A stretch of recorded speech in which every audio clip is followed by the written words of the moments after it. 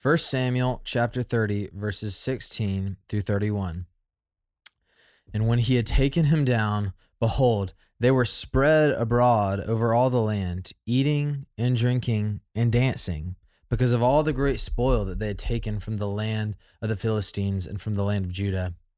And David struck them down from twilight until the evening of the next day. Not a man of them escaped, except 400 young men who mounted camels and fled. David recovered all that the Amalekites had taken, and David rescued his 2 wives. Nothing was missing, whether small or great, sons or daughters, spoil or anything that had been taken. David brought back all.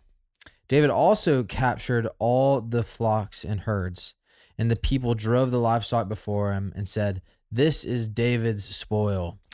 Then David came to the 200 men who had been too exhausted to follow David, and who had been left at the brook Besor. And they went out to meet David and to meet the people who were with him. And when David came near to the people, he greeted them.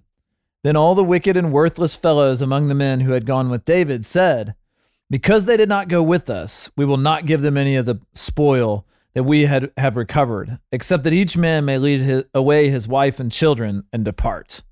But David said, "You shall not do so, my brothers, with what the Lord has given us. He has preserved us and given into our hand the band that came against us.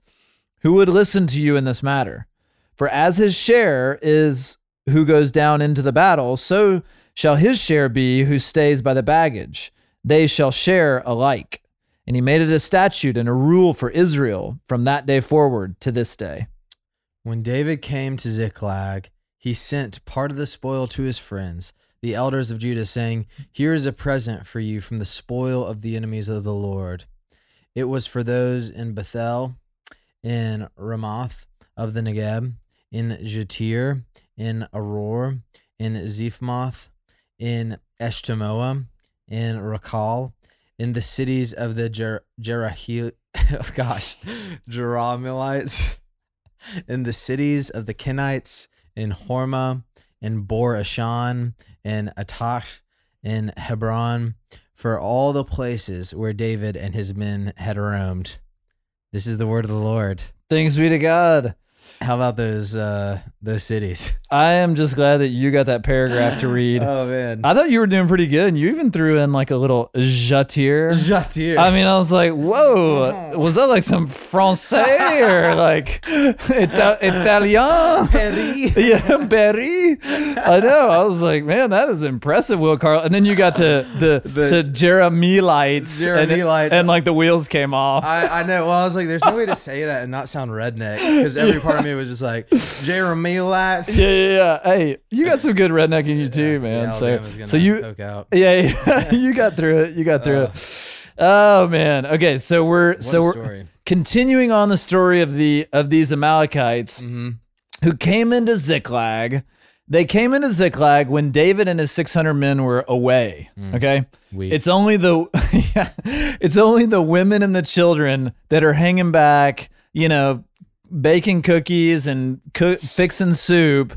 And then the Amalekites come, basically take everything from Ziklag, including the women and children. Yeah. Don't kill the women and children. They just take them back. David comes back. He inquires of the Lord.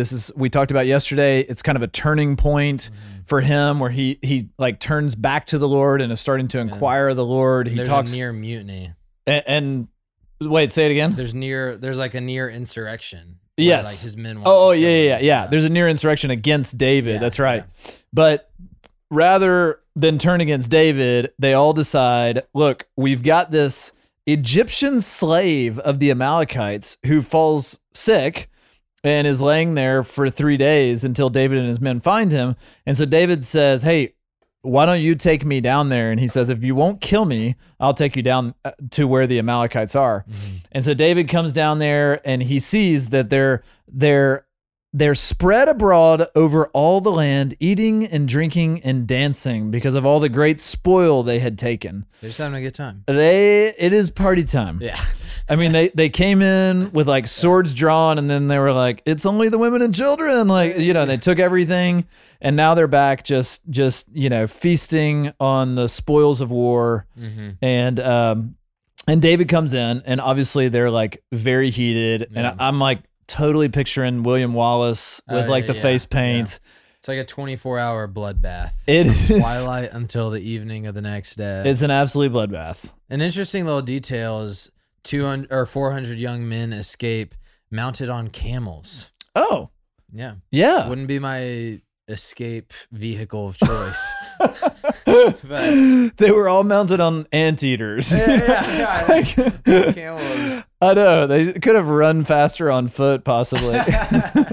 But I don't know. Maybe camels can like really pick it up. Yeah. You know? I've only seen like the Prince of Egypt. Like, Yeah. slow, epic. Right. You know.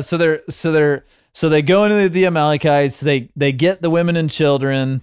David's got his 2 wives. Ahinoam is back. Sweet Ahinoam. I know. I'm so glad she's back. And then Abigail as well, who was old Nabal's wife, the fool, who died off, and then David was like, "I'm going to take your wife." Yeah. And so David's got his 2 wives back, and they go back to Ziklag. And who do they meet at Ziklag? The 200 men. They meet the 200 men. Yeah. And these are the 200 men that were exhausted. Yeah. They were kind of the weaklings of the bunch. Tired. Yeah. So these are the guys that couldn't hack it. They were just like, I'm so sleepy, and so I just want to stay here and rest. Yep. And then the 400 men that come back with David. We all know those guys. Yeah, we do.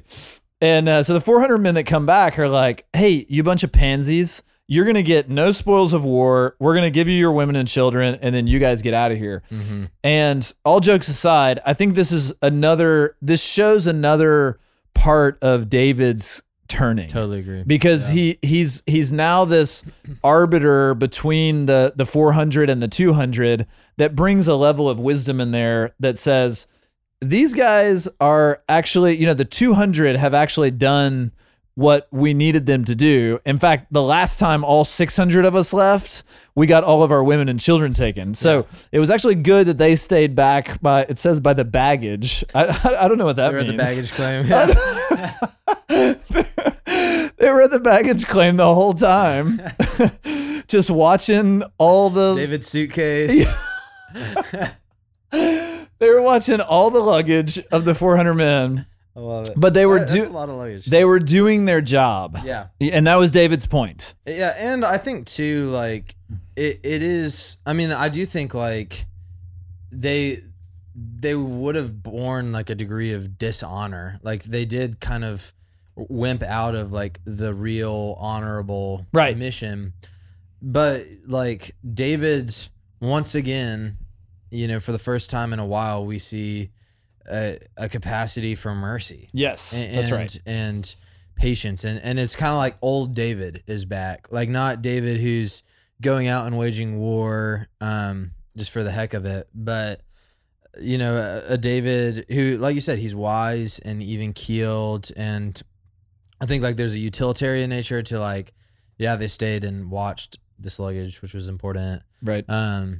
But I think also we just see like God is, I really believe, like softening his heart again. Yeah. Yeah. And this is kind of David, turning from this whole like treasonous ways of going to live with the Philistines to where he's going to start, in 2 Samuel, kind of start making his way back into Israel. Yeah. And will ultimately be given the kingdom of Israel. Yeah. And it's worth noting that this is the last time we're going to see David in 1 Samuel. Okay. So thank you for that note. Yeah. So tomorrow is kind of like the last reading in 1 Samuel. Okay. Get out your tissues because it ends on a bang. It does. It does. But yeah, this is like the last. This moment of kind of mercy and patience and grace is the last portrait of David in 1 Samuel. Yep. And then we will sadly not be reading 2 Samuel. Yes. But it really sets up like this David that we meet in 2 Samuel who actually mourns the death of Saul. Yeah. Spoiler alert. It's this new David who's been, I think, humbled by the Lord and is ready to be king of Israel. Yep. That's great. Well, for Will Carlisle, I'm Barrett Fisher. Thanks for listening to Our Daily Rhythm. I'm Jason Dees, one of the pastors of Christ Covenant, and Our Daily Rhythm is a ministry of our church designed to help you more faithfully and effectively meditate on God's Word. If you ever have a question for us about one of our Bible readings or one of your own Bible readings, please don't hesitate to text us at 404-465-1737. Again, that's 404-465-1737, or email me directly at jason@christcovenant.com. We'll meet you again tomorrow for Our Daily Rhythm.